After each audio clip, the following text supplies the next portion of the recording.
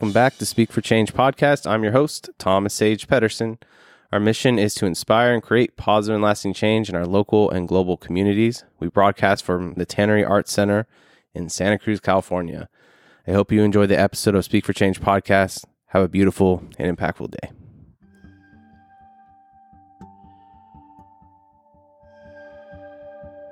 Welcome to this special episode of Speak for Change podcast. Today I talk with Nora, Yerena, founder of Raíces y Cariño, about the recent Pajaro flooding crisis in California and how you can get involved. This episode is very brief and links in description to support the people who have been impacted by this crisis. These people's lives have been completely upended and they need your help. The donation links in the description go to the organizations that are bypassing the bureaucracy and providing direct aid to these people. Please consider supporting these folks and spreading the word no matter where you are. Hope you're inspired by this episode.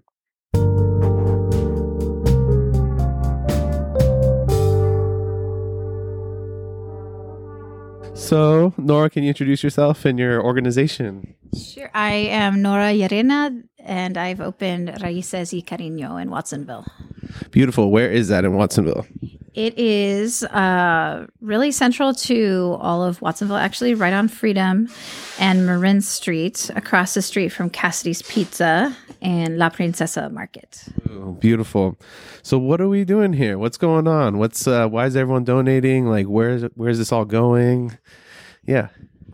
We are collecting donations for displaced residents of Pajaro specifically because the levee broke 2 nights ago and families arrived at the fairgrounds wet, without shoes, without a bag of any belongings, without anything, from elders to babies. Yeah, so I was talking to some of the volunteers here, and they were mentioning like newer clothes and kind of like warm socks, even things like underwear. Is there anything else to add on to that list of what is needed? So definitely underwear and socks, because those are things that generally needed to be donated new. Yeah. Shoes, we got a call in from the fairgrounds this morning saying that a lot of children do not have shoes still.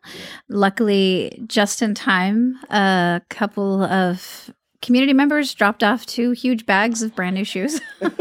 So, blankets, and I'm seeing a lot of blankets coming in. What I read this morning was there's more than 3,000 affected residents, but only about 300 are in the shelters right now. Yeah. So we're trying to figure out how to get care packages and supplies to those displaced families as well. So do you have any stories that you've heard or any kind of personal experiences, or have you been just like hustling here this whole time?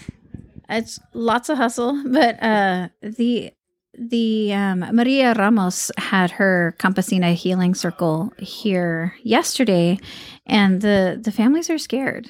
They're just scared, and they don't trust that any support or aid is going to come. They don't feel comfortable giving all of these detailed private information about who they are and how that information is going to be used. Many don't even have IDs. So to receive any of that aid is up in the air. Again, this morning, people are saying that they're just wet walking around at the fairgrounds, literally wet. Animals, people are worried about their pets and not really sure what's happened with that. Food, even something like hot meals, has been a matter of debate because there's bureaucracy involved in feeding hot meals to families. What do you mean by that? You apparently have to have a license or like be a professional chef or have a professional licensed business to serve food. And I'm sure there's like actual logistics to that and reasons why that law ever was created. But at the moment, real people are able to help and offering to prepare meals and are being told they can't give it. What are some other barriers that are happening right now with getting help to these folks? well, the roads are continuing to be closed. So families are trying to come over from the other side of the bridge and the other side of the highway and realizing that they cannot get through as well. There's an unknown amount of people who are still in their homes even. There's many people living in their cars at the moment as well and not having a space to park those vehicles. Burger King down the road from here sent out a call to remove vehicles that are parked there. Otherwise, they will be towed. Yeah. So it's... And we have a big parking lot, yes, which my son has pointed out.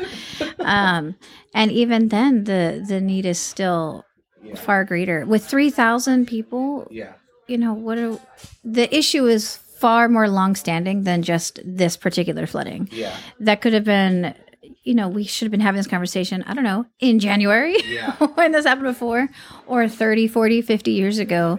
This is a longstanding historical issue of neglecting Pajaro specifically. Do you see any similarities between the fires that happened in Bonnie Doon and that area and Pajaro Valley flooding? I'm seeing community coming together and really wanting to ensure that we're taking care of each other. That's what I'm definitely seeing.